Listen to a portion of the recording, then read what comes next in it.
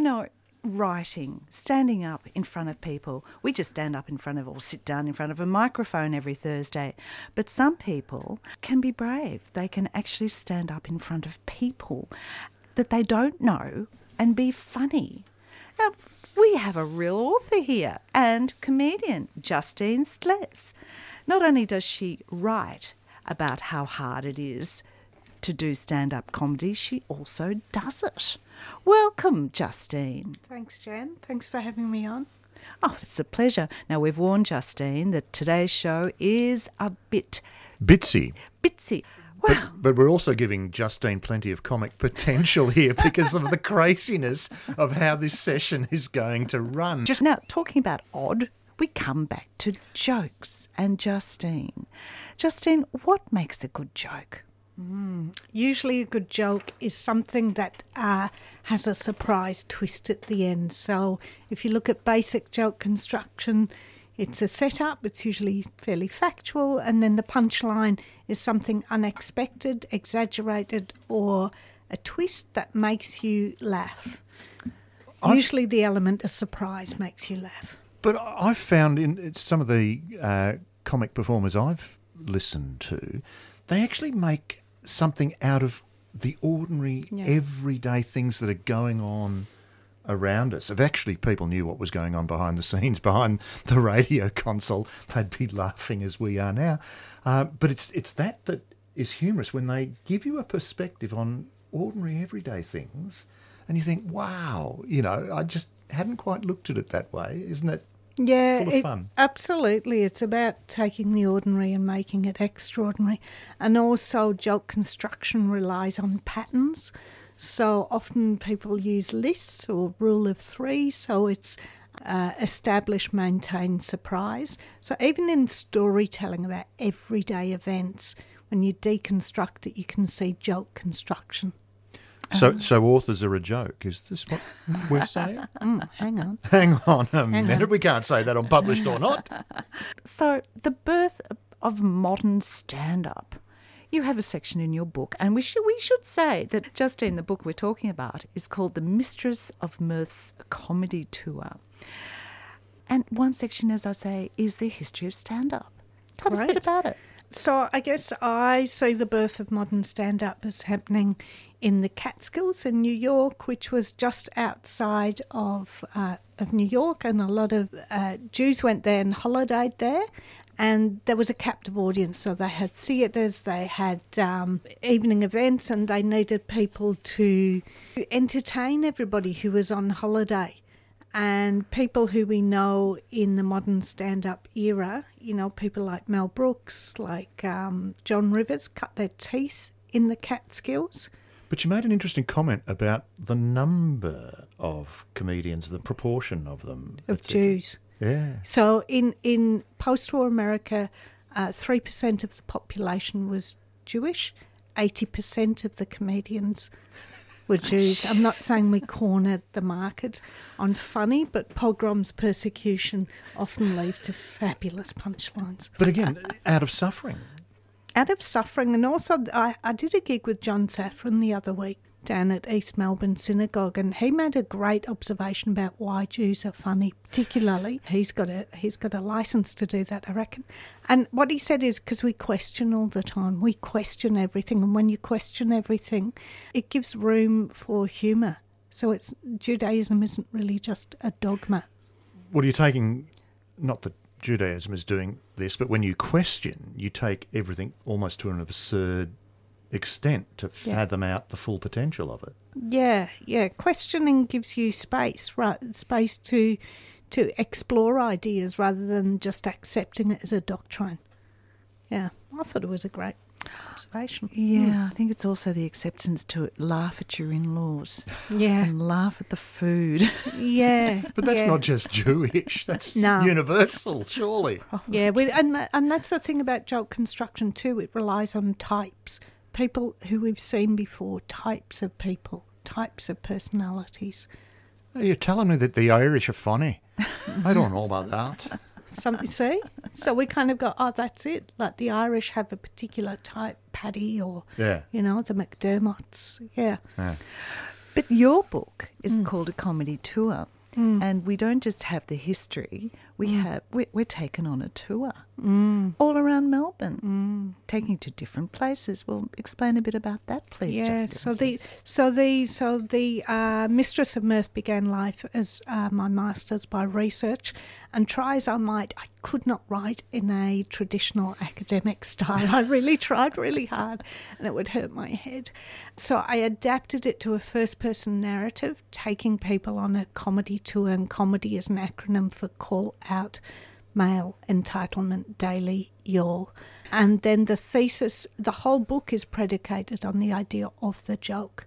So the idea of incongruity that again creates laughter, that you're given something that you don't expect.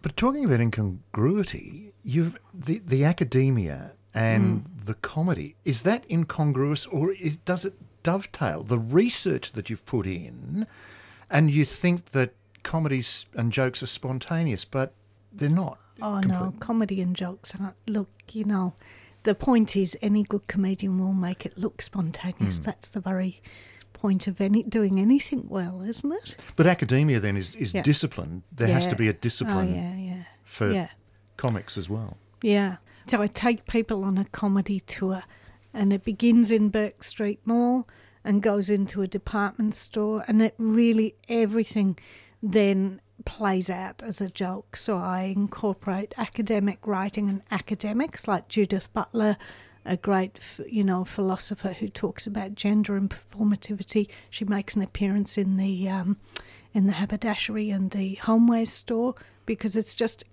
ridiculous to place her there. And we've got the droll doll area. Yes. And of course, but they're very different types of dolls that are being sold in this department store of dolls, aren't they? They are.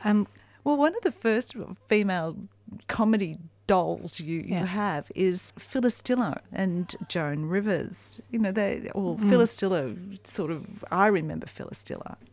And she was always wild hair and, you just had no idea what she was going to say. But as you say, that they were sort of disguising that they were female. Yeah. So the idea with the droll dolls, and there's droll dolls which are manufactured dolls, which somebody who read it said, where can I get them? You can't actually get them, though I reckon there is a market for them. So the droll dolls represent the changing nature of self-deprecation in comedy. So originally women had to hide their femininity in order that the viewer, predominantly male, the gaze is not upon the woman and focuses on the actual material. So Phyllis Diller is used, and then Joan Rivers, and it kind of progresses right through to, modern day stand-up, through to Hannah Gadsby, through to Adrian Truscott. And each doll comes with a little line that they say, which indicates the changing nature of self-deprecation. I just always staggered that La Trobe. You need let me write a thesis like this. But, what a joy, really. You quote comedian Corinne Grant in your book. And I just sort of thought, well, that's probably an interesting way to sort of think about stand-up comedy and just how you do it. This is a great quote. So Corinne Grant, who went from comedy to law, which is unusual because normally it's law to comedy, actually. So Grant sums up comedy beautifully when she says, freeing up myself of the gender-specific prefix. Here's what it's like to be a comedian. It's a job. It's a skill. It's a lot of smoke and mirrors. Stand-up comedy is an apprenticeship. You can't learn it from a book. You need to get up on stage and learn by doing it often. Learn by failing at it. It's not for those of the faint-hearted, the fragile ego, or the false sense of identity. It's not for the slow-witted, but it is for those who are willing to pretend they are slow-witted. Pretend they are slow-witted. Oh, my goodness. Stand-up used to be all male. And you've got an area in the book that talks about how it became perhaps more female-friendly. Yeah, I did. Thanks, everybody, for listening and contributing. Don't forget to dial in. 94198377. She's well trained. Thank you, great? Justine. She was warned it was going to be a difficult show. Just This is community great. radio is awesome. It's the art of stand-up, being able to take the moment and work with it. So stand-up comedy predominantly used to be run by men with an audience of men and booked by men. That, of course, has eroded over time, and it's eroded for a number of reasons, that more women want to do stand-up and have carved out spaces amongst the strange locker room environment that is stand-up comedy. Of course, the democratisation of the internet has allowed people, afforded women incredible success, like the Guilty Feminist podcast.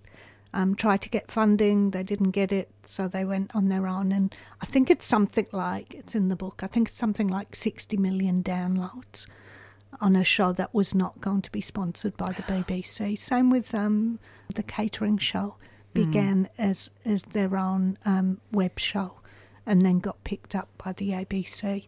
But the live stand-up comedy scene is certainly changing. I mean, anybody can do Melbourne International Comedy Festival. Anybody. Pay $500, you get your venue, you do your marketing, you put on a show. Anybody can do that. Did I just demystify that for you, David? Well, I've actually had to go out and review some of the sessions of the International Comedy Festival, and some of them have been brilliant. And there have been times when I've seen a show and I'm thinking, you're kidding me. How did this get on the program? You've just explained that. Yeah, anybody can do it. But the thing is about stand-up is there are very few formal avenues in which to learn it. So going to a dark, dingy comedy room tends to be where you cut your teeth. And they're licensed venues, unregulated venues. And, you know, I do talk about the impact and the tragedy of Eurydice Dixon's murder, who was the young comedian who walked home, was raped and murdered, not because she was a comedian, but she was walking home late at night, which she should be allowed to do. My point is that stand-up comedy is generally learned in unregulated spaces, late at night, licensed venues, which is prohibitive for a lot of people, and predominantly women. Yes, and you write about how in New Zealand and also in Australia there's a certain amount of funding now to get women comedians home safely, you know, via taxis. Yeah, there are initiatives that have been set up. Yeah. You want me to say something now? You want me to be funny or something like that, Jan? I mean, the pressure that I'm now under to come up with something interesting. You know, no, I will take the I was just playing on the comic moment, I'm going Jan. to That's take all. the rubber duck, the rubber goose. Oh. Now, this is the Ron Quantock. Rod Quantock. Rubber chicken. Rubber chicken. And when I was reading your book about your comedy tour, I was thinking about him. But, you know, of course, your tour went to very different places. Yeah.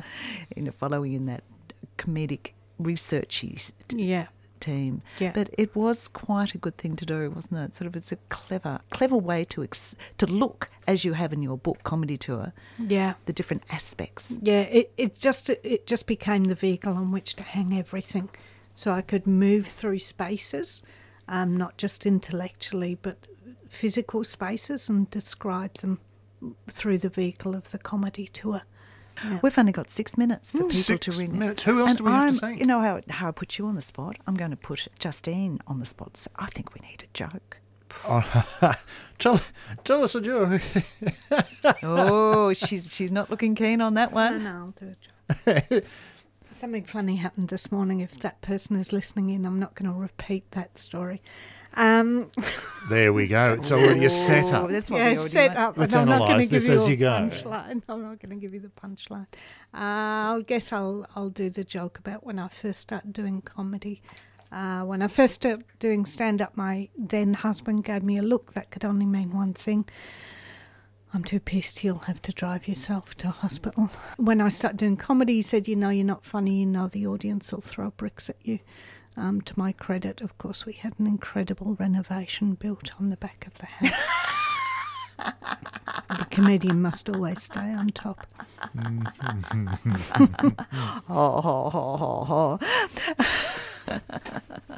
The art of a stand-up comedian, being able to respond to a request as immediate as that, that's impressive. Yes. Well, you were stuck for words. That's No, I wasn't. I was playing on the moment, Jan. Really? Stuck for words? As a stand-up, though, you just kind of keep old jokes in your back pocket for moments like that.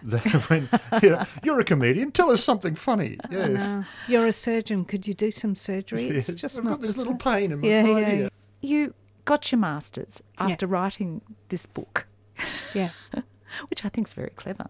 So what are you doing now, Justine What do I Slest? do now? Can you, like very few writers, afford to be a full-time comedian? I've still got a day Just got a job. laugh there. I've got a day job.